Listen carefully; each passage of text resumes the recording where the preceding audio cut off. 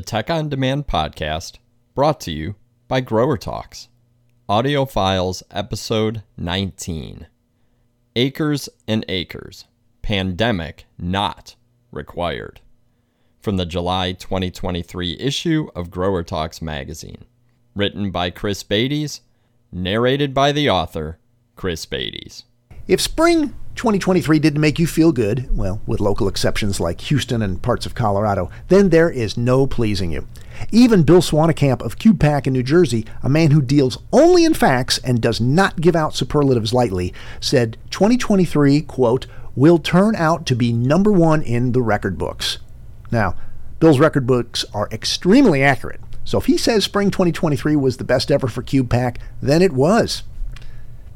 I'm basing this column on my annual spring season sales summary, in which I ask readers of my newsletter, Acres Online, to rate the previous week or weekend's sales on a scale of 1 to 10. Scores can be based on hard data or pure gut. It's not scientific. In fact, Texas A&M University ag economist Dr. Charlie Hall calls it an amalgamation of opinion, but it is consistent. I tend to get scores from the same 75 to 100 respondents each week, year after year. I run the survey from the first weekend of April through the last weekend of June. As I write this, we still have 2 weekends to go, so my full season data isn't quite complete. But based on what you've told me thus far, spring 2023 has been, as Bill said, one for the record books. Best ever for some of you, in fact, or in the top 2 or 3 seasons ever. Only the pandemic years of 2020 and 2021 were better. Rather than make you wait until August for the details, I can tell you that through the second week of June, the season-long score is 7.6 in the U.S. and 7.6 in Canada.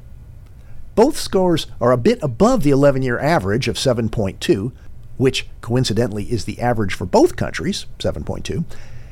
In fact, for the U.S., this is the best score of all the years that I've been keeping the survey, other than the pandemic seasons of 2020 and 2021. Same for Canada.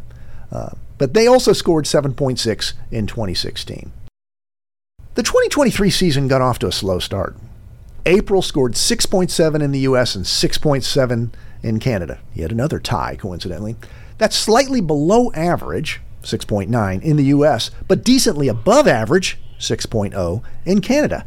The thing about April is that it's not generally your big profit-making month. Of course, it may be for some of you down south or out west. In that case, I can only hope that your results were higher. May turned the season around for many of you, scoring a whopping 8.2 in the U.S. and 8.8 in Canada. The average? 7.9 and 8.0. So how good was May, historically speaking? In the U.S., only 2020, 9.1, and 2021, 8.8, beat it. Again, those pandemic years. In Canada, the same. 2020, 9.0, and 2021, 9.2. If you celebrated May this year, or were too exhausted to celebrate, there's good reason. June, like April, is not necessarily a big profit month, but it is a gravy month. For many of you, any sales you get after Memorial Day are a welcome bonus and go straight to the bottom line. Keeping in mind that these numbers are for only 2 weeks of June, because again, that's when I'm writing this, and that it included some low scores due to the fires and smoke in Canada and the U.S. Northeast, it again scored above average in the U.S. at 7.9. The average is 7.2. Canada at 7.4 is slightly below the average of 7.6. Now granted, 2 more weeks of June scores could raise or lower those results slightly, but it shouldn't make a big difference. Plus, few of you count on June for your big profits anyway.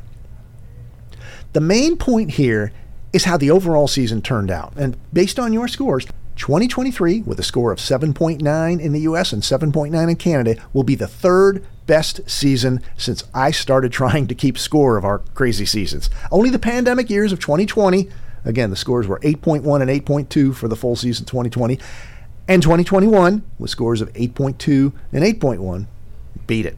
In fact, no other season even comes close. Which tells me one wonderful thing. We do not have to suffer through a pandemic to have record sales. The end. We hope you enjoyed this episode of Audio Files from the Tech on Demand podcast, brought to you by Grower Talks.